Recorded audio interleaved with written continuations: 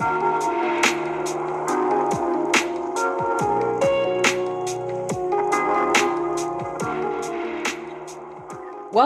to the Hoops and Huddle podcast. I am Malika, and he is Brandon with the rubric.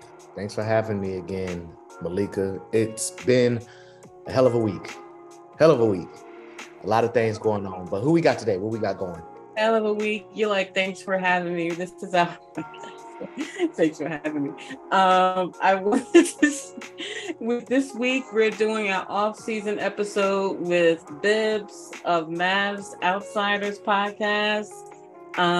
It's so funny because we scheduled this day for the podcast, and right before we're recording, there was a big trade that went down. Grant Williams being sent to the Mavs. I know the Hornets were going to put in an offer also, but they probably didn't want to give up any picks, or it was probably a little bit too heavy for them in terms of with the picks and stuff. But let's get right into it. Let's talk about, because you guys are losing Reggie Bullock. Are you losing anyone else besides? I have looking at the trade, and I know you're losing Reggie Bullock, and we could talk about you as a Mavs fan, how you feel about that. And I know it's a sign and trade, and I need the details. It's interesting. So tell us what you tell us your vibe on the trade and how you feel about it. Yeah, so behind the scenes, well, first of all, thank you for having me. And I'm still trying to get my bearings back after the trade, because all day we've been talking about, if the Hornets are trying to get Grant Williams, can we get in on PJ Washington? And in my head, I think PJ Washington is a better player than Grant Williams, personally. I do too. I think the Hornets are stupid for not locking him in for 4 years. Give him the 4 for 80 and call it a day, and try to get rid of Terry Rozier at the trade deadline. Like, you can't let him sign a qualifying offer, because next year you're going to have Miles Bridges out there unrestricted, and you'll have PJ too. It'll be a loss, because I don't think their backups are ready. They're too young, and they're not ready. You see in the summer league, they're not ready. So you need to sign PJ, because if you sign that qualifying offer, you're losing both of them, and that's a disaster. Right. But I get why you want PJ. I honestly thought a trade was going to happen for I was thinking Tim, because you guys still have Junior over there. So I thought that it was going to be a trade maybe for him to go to Charlotte, but not even that. So I just was, because it was sounding like the PJ Washington was almost a done deal, the way that it was being reported. So I guess it didn't happen fast enough. But your thoughts. Sorry, I think Grant was going to end up in Charlotte and PJ was going to end up in Dallas. So that's been in my head all day. So now to have this trade go down, first of all, you might not be familiar with how I feel about Reggie Bullock. Me and Reese on the Mavs Outsiders, we've been calling him the Winter Soldier, because he can't shoot until the winter solstice arrives. Like, if you go the first part of the year, he's shooting like 20% from the field, and then after the winter solstice hits, all of a sudden he can't miss. So we were calling him the Winter Soldier over there. So I'm glad I don't have a half of the season player on my roster anymore. And then we did need an upgrade at the 4. Like, right before this trade, we were looking at Maxi Kleber, whose body's falling apart, it seems, over the past few years. Mm-hmm. And then rookie Maxence Prosper. Like, that's what we were looking at for our power forward position. So adding Grant Williams to that fold is a guy that we know we can play at least 25 minutes. And when we play Maxi that type of time, his body falls apart. So we're not going to be ending up dependent on a rookie right out of the gates. So I definitely feel good about it. Not going to miss Reggie Bullock, because he was getting in the way of my boy Josh Green. And the other pieces of the trade, we did a 2030 pick swap. Yeah. Spurs. I'm not thinking about no 13-year-olds right now. And then we got 2 second. I don't even know how, but we got 2 second-round picks out of this trade somehow. So something with the Spurs. That's why I was like, okay, I got to look at all of the pieces of the trade. But you got 2 draft picks. You got second rounders. You got Grant Williams. and somehow Boston gets 2 as well. Right. So I think those are the swaps you were talking, like you were talking about. Boston's getting 2 seconds. We're getting 2 seconds. We're doing a swap with San Antonio. So yeah, I think that I think I forgot what I was talking about. No, we got the second round picks, and I think that they're probably going to be used to get rid of JaVale McGee. Like, we've been trying to get rid of JaVale McGee. You guys have, yeah. So we had the trade in place for Ayton, but JaVale McGee held it up. The Suns didn't want to take JaVale McGee because it was going to cost them another 20-30 million on their books, basically, and it's in a luxury tax. And we simply wanted him off our roster. Now, I would have done Rashawn Holmes and Tim Hardaway Jr. and figured out the JaVale McGee situation later, but the Mavs didn't want to do that. So I'll expect that those seconds end up getting flipped to get rid of JaVale McGee. And they're apparently still shopping Tim Hardaway Jr. to get him out of the way. Yeah, Tim Hardaway. Yeah, I figured he was going to be shopped. I don't know where he's going to end up. That's why I thought that was going to be a trade. Tim Hardaway Jr. And maybe a pick or for PJ. It was going to be a sign and trade, but nope. What do you think? What do you think this does for the team, though? Like, how much does this move the needle?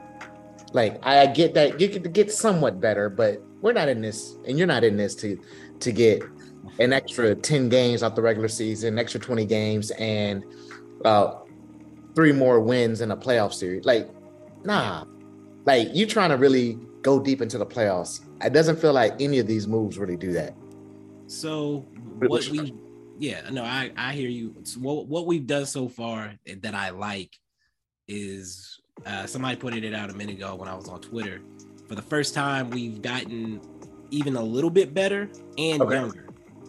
Okay. So that where we're at today, if we keep the players we have, we should get better naturally with the players we have. Like, Josh Green is going to get better. Grant Williams is going to get better. Like, none of these guys are in their prime yet.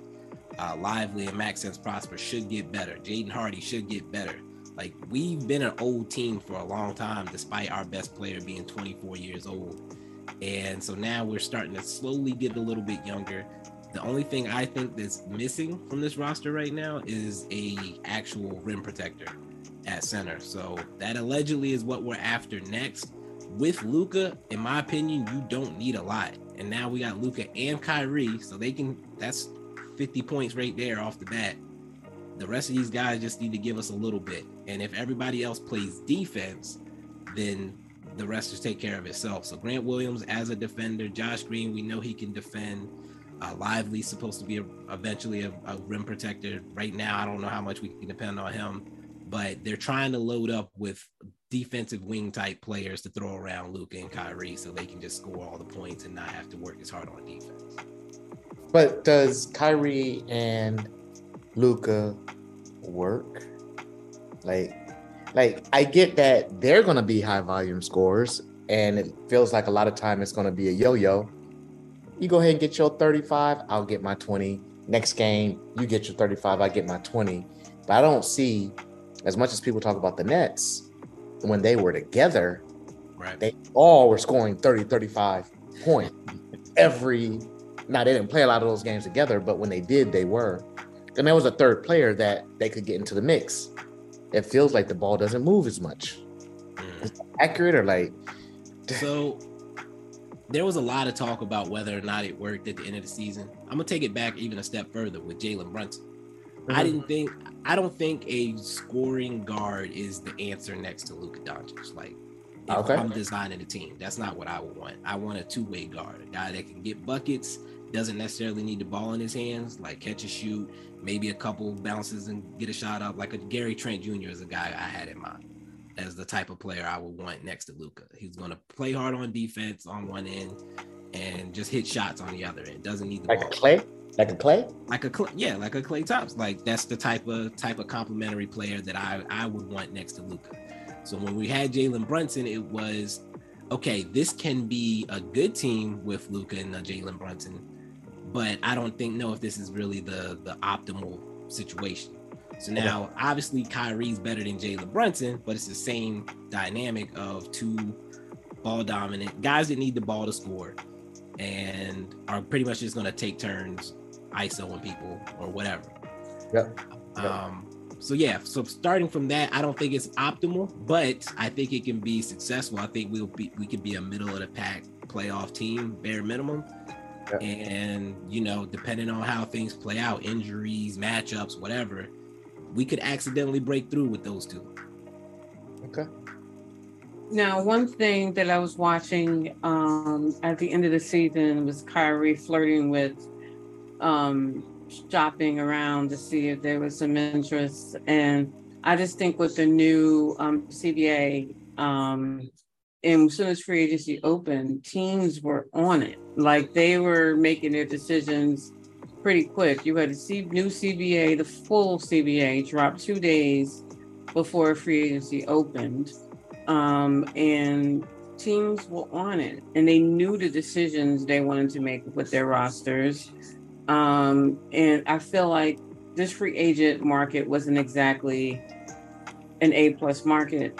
To me, this was C's. This was a C, a regular C free agency market. There really wasn't much out there.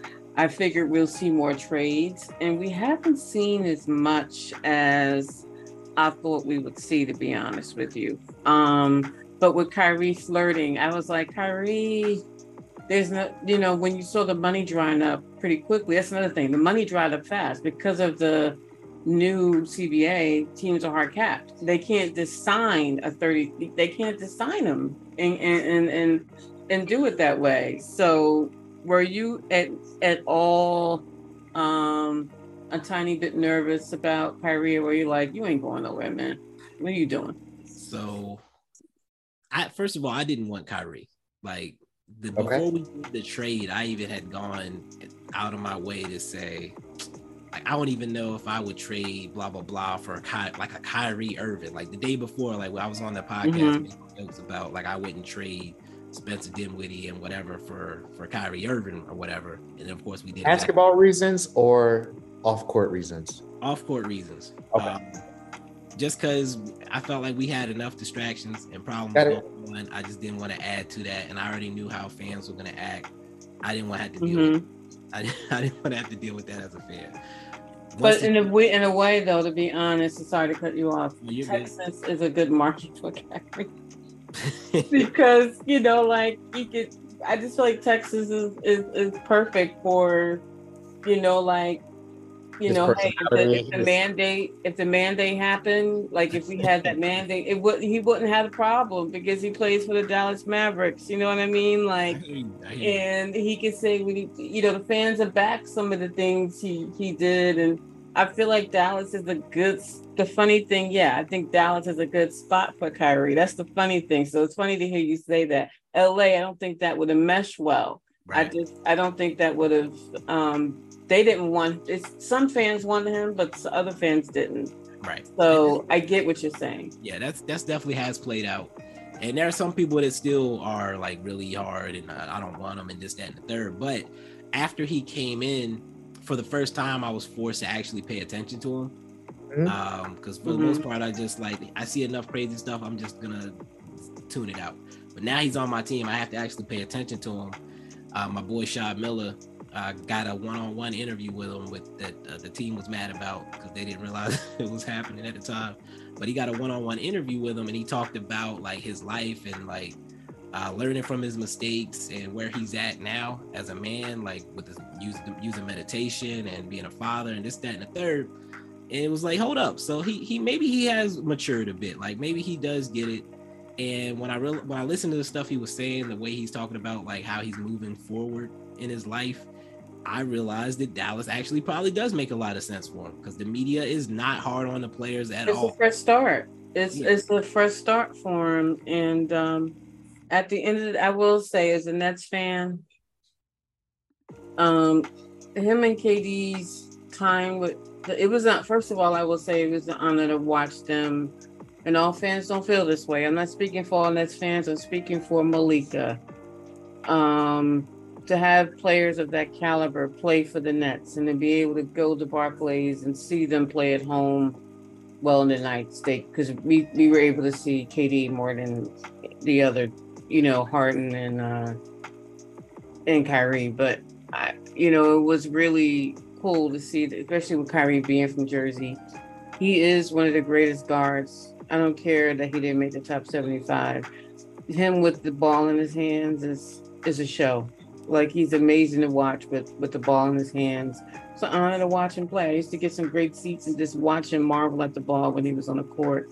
Him and KD, they're not there anymore. And you guys have the opportunity to see the greatest show on earth. Because I think that he wants to go out there and prove that he is him. Right. You know what I mean? Like, and playing with Luka, I think they'll figure. Luka wanted him there. He called him apparently just to make sure that he comes in and joins, and signs his contract. So I think this year with like some of the moves that you guys are making, trying to clean up the roster a bit. I like some of the moves you guys made, and I think you'll get an active, engaged Kyrie. You have Luka as your number one option, and hey, we'll see what happens. What hopes do you have? I mean, what other moves they have? They still have the MLE, right? So Matisse Thybulle, they're trying to bring him in. How do you feel about that? All right, I gotta finish the Kyrie piece real quick. I'll close. Okay. So again, Kyrie, media's not gonna be hard on him. People are leaving him alone, and he seemed happy. So going into like his decision, I was worried that he would drag it out because I feel like he's the type of person, he doesn't want to feel like he's trapped into anything. He has options. But so the fact that he signed within 45 minutes shocked me, first of all. So I feel good about him coming back. I don't think he's going to be a problem. He's given us no reason to think he's going to be a problem in Dallas. Matisse Thybulle, I'm not a huge fan of. I understand. He's a defensive guard, right? I mean, it gives you a defensive presence on the floor. Yeah, and he's a guy that I like coming out of college. Like, he was a guy I thought, because I think he stayed in school for 4 years. I think his junior year, he shot really well from three. And then he fell off a cliff his senior year when they moved the 3-point line back a little bit. And he just hasn't really found it in the NBA. I think that there's still potential there that he'll be able to figure that out. And if he does, then he's a useful player. As long as he's behind Josh Green in the rotation right now, I'm fine with him being on the roster. If that means that I don't have to look at Theo Pinson in the Dallas Mavericks jersey, I'm happy with it, to be honest. But yeah, I think that they didn't say they're using a full MLE. From what I can understand, they have like 9 million left before they'd be over that tax line. The first apron. So, yeah, I think they're 9 million below the first apron after this Grant Williams trade. So I think the offer is going to be somewhere slightly below that. Again, I know that they want defensive players around Luka and Kyrie. I think that he still has a chance to figure it out as far as the shot. And I mean, more Aussies on the team. We're just going to be Aussied up with Kyrie, Josh Green, and Matisse. What I worry about, I want to get your take. How does Dallas stack up in their current lineup or potential moves they can make to compete with these more athletic or active bigs that they're going to be facing? Let's say Zion, if he's healthy, Ayton, the Joker, AD, like I don't see anybody on the squad that can without giving up time and energy from your guards who are going to have to be productive and chase guys around a lot more. Like, I just don't know how do they keep up with some of those cats. Am I seeing something? What do you think? Yeah, that's how Jason Kidd wants to play. He wants to be switching everything and flying around all over the place. We still do need a center. Like right now, our center rotation, if nothing changes, is Rashawn Holmes, Dwight Powell, JaVale McGee, and the rookie Lively. Like that's not acceptable at all. So that, in my opinion, like everything they've done, I can't complain about. But I'm not. If we end this off season without addressing that starting center position, then we're still going into a bad situation. Like I'm not that is the key to this offseason being a success. The names I've heard, Zubac. For some reason, Jared Allen apparently is a name that people are saying. I don't understand why Cleveland would be trading him, but he's apparently a guy that we're talking about. Ayton allegedly is off the table, but maybe the Suns come back to the table on that. I don't know what his situation is there. Their salary is insane, but yeah. It ain't my money. But yeah, so until we get that center position resolved, the rest of it does not look as sexy as I would like it to look, to be honest. And Grant Williams being, again, that's another reason I like PJ more than Grant, because I feel like PJ can guard up a little bit more. Like he can play some small ball five a little bit more convincingly than Grant Williams can. Okay. Even though some seem to think he can do that. There will definitely be help with the second unit too with Grant Williams, especially on being more active on defense. That was just a gap that I saw across the board with that team all year. It was like, oh goodness. Yeah. Not nobody. Yeah. Couldn't go. Huh? So now when I look at, okay, you said the starting center is a role you want to see because you definitely want Christian Wood out of there, right? There's no way he's coming back to Dallas. That relationship is dead. It's done. He just seemed he can't find a spot. So besides the starting center, is there another hole you want to fill on the roster, or that would make you feel more comfortable? Assuming PJ is just going to take the qualifying offer in Charlotte, and you don't want Matisse. Is there somebody out there that you wouldn't mind adding to your roster this offseason that you can possibly get? Give me 1 second. Sure. Yeah. But that's something that I'm wondering, like, how they get better, like, to move to conference finals, like getting to that hump. Like, that's the moves that I'm interested in, like what they're going to be able to do. I just don't see it. Mm-hmm. What you got? Yeah, so the center position is the key, but if I'm looking at this team as it stands, I'm happy with the starting lineup if we fix that center situation. Okay. I honestly don't hate the bench in that scenario because I like Maxi Kleber as a back. Like if you're looking at an 8-man rotation, Maxi Kleber plays the 4, he plays the 5, he hits threes. Like I'm good with that. Seth Curry as a shooter off the bench. Yeah. That. And he loves Dallas apparently. So I mean, it's his third time. It's his third time going there. Yeah. I had just put the Seth Curry jersey away instead. I'm never going to wear this again. And then we got him back. The only thing I could think of is like maybe another scorer, like another person that can come in and get buckets. And so then Kelly Oubre is a name that comes to mind. I'm still shocked that he's not signed. I had conversations because I'm in a Hornets Discord because I can't do Hornets on Twitter. It's just too negative. And like of course Nets is my number one team, but I keep tabs on them. And I asked, why is Kelly not getting interest? And it was like, well, is he may not be seen as a winning player or a player that makes the right decisions in crunch time. So is that a concern of yours possibly with Kelly Oubre? Maybe that's why teams aren't jumping on him because he's right there. So he's unrestricted. He's right there. I 100% think that he falls into that mold. That's kind of one of my favorite types of players. The players that they're fun to watch from time to time. They come out, they can get you 20 by accident, but they're not necessarily efficient. They don't always make the best decisions. J.R. Smith is a guy I remember that used to be one of those guys until he landed in the right spot and was used the right way, could be corralled by the right player. I think Luka Doncic, when people talk about, he's going to play with Luka Doncic, Luka's going to get the most out of him, blah, blah, blah. That hasn't always been the case with players, but it has been the case with these inefficient bucket getters.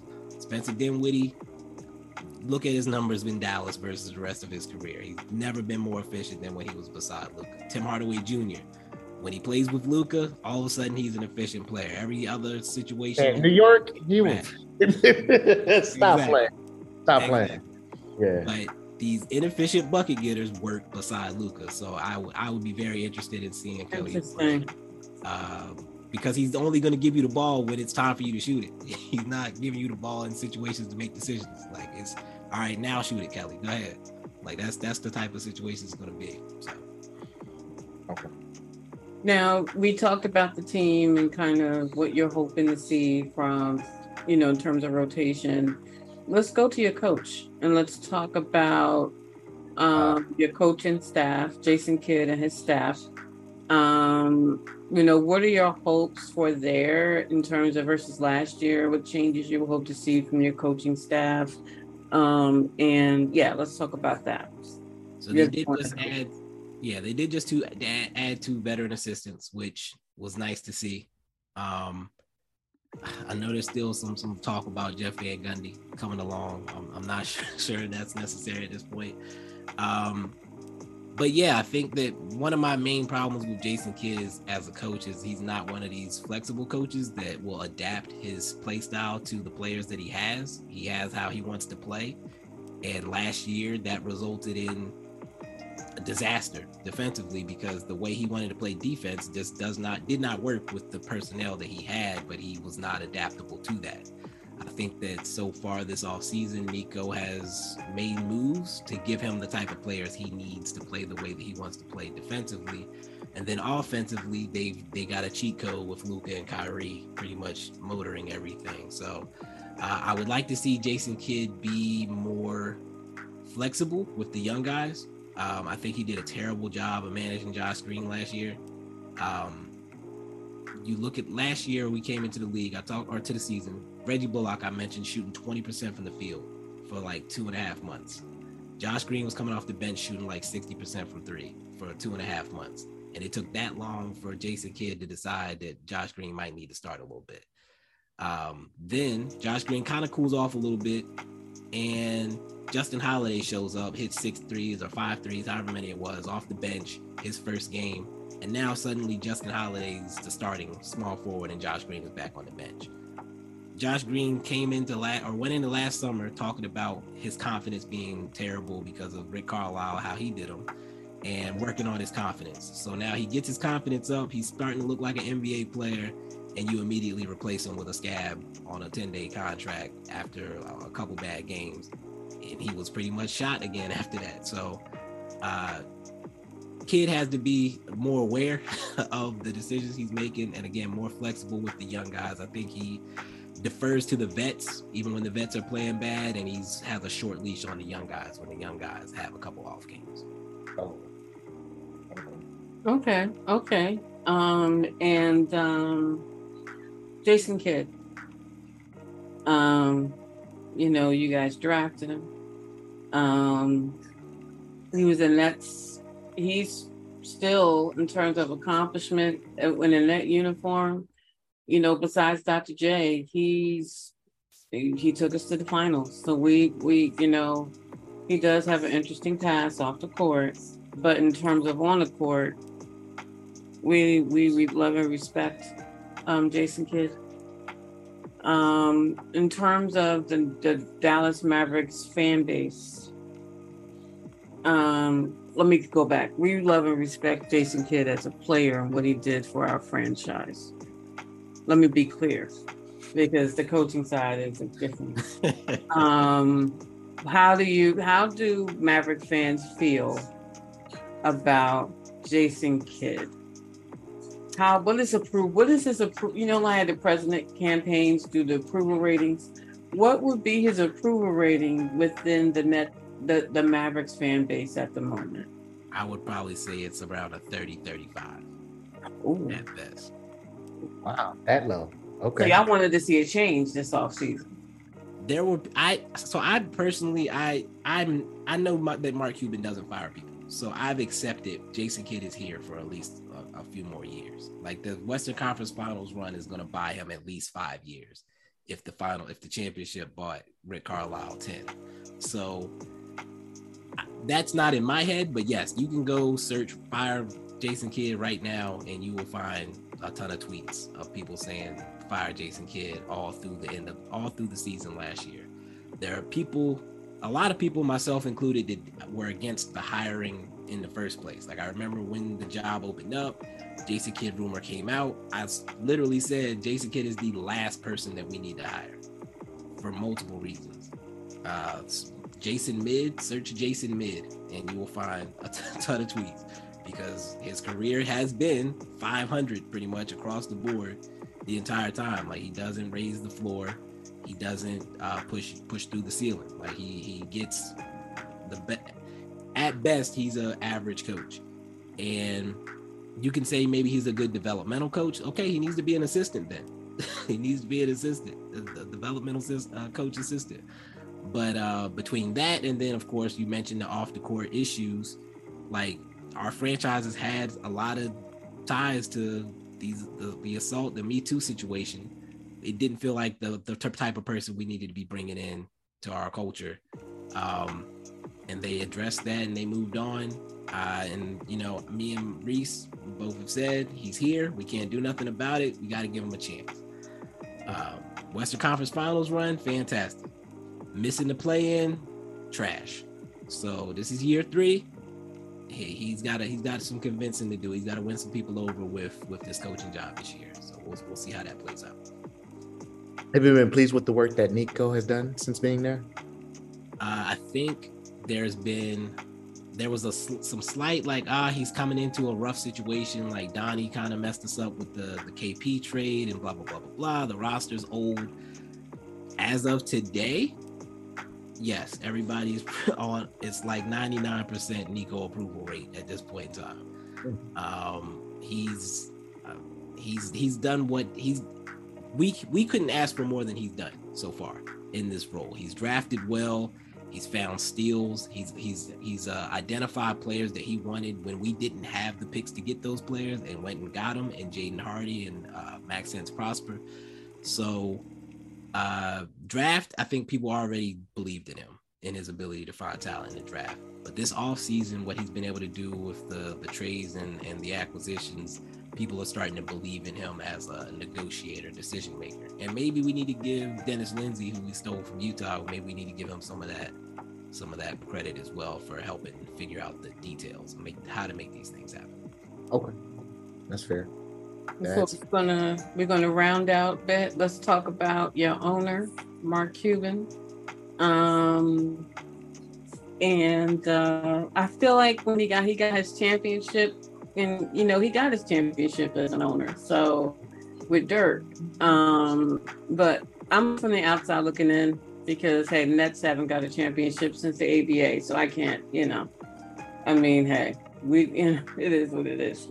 But at least you guys have one. What are your thoughts on Mark Cuban today? Okay. Do you want him to sell the team? Today, yeah. If I found out Mark Cuban was selling the team tomorrow, it would be a great day. I'm very much over the Mark Cuban experience. Going back to what you mentioned, winning the championship, I feel like after he won the championship, he moved to, I want my fantasy team, like, versus just being smart. And he wasted the last several 5, 6, 7 years of Dirk's career, trying to chase superstars and not really doing the work to get them, just having cap space every year. Like, people wanted, he missed the idea that players are going to want to go to a team they feel like is competitive, but you're trying to just have money to give them to then make your team competitive after the fact. And that's just not how that works. So at about 5 years after the championship, I was pretty much over Mark Cuban, and that has not changed as of today. The off the court stuff has not helped, between his comments about crossing the street if he saw a kid in a hoodie, to the hidden sexual assault allegations behind the scenes. Then they get a test, even the year of the bubble, with another situation that comes up, and they didn't handle that well either. So between that, all that stuff, and then his inability to say no to a microphone, I would like to move on from Mark Cuban as the owner of the team. But You got a fine for tanking, right? What's that? Yeah, we're talking about it. Oh, we're talking about it. You just can't shut up. Just can't shut up. Yeah. Approval rating from Mark Cuban. Bam. 10%. Okay. There was a dude that they had to throw out. I'm not even down on Psy that much. I mean, I'm not exactly the Psy. I give Psy 12% at least. We give him 12. Yeah, there's a dude walking around with a fire Mark Cuban sign. He got thrown out of a couple games at the end of last year. Like people are very much. There are some people that still love him. I probably should bump that out to 2025. But like my circles, nobody likes Mark Cuban. Got it. That's fair. Wow, I wasn't expecting to hear that. I wasn't expecting to hear 10%. Now, we're at the end. So are there any words you want to say about that we didn't cover about the offseason? We talked about ownership. We talked about GM, coaches, and a rotation. Is there anything else you want? And I meant to ask you, actually, I forgot to mention, how do you feel about Christy Tolliver as an assistant coach?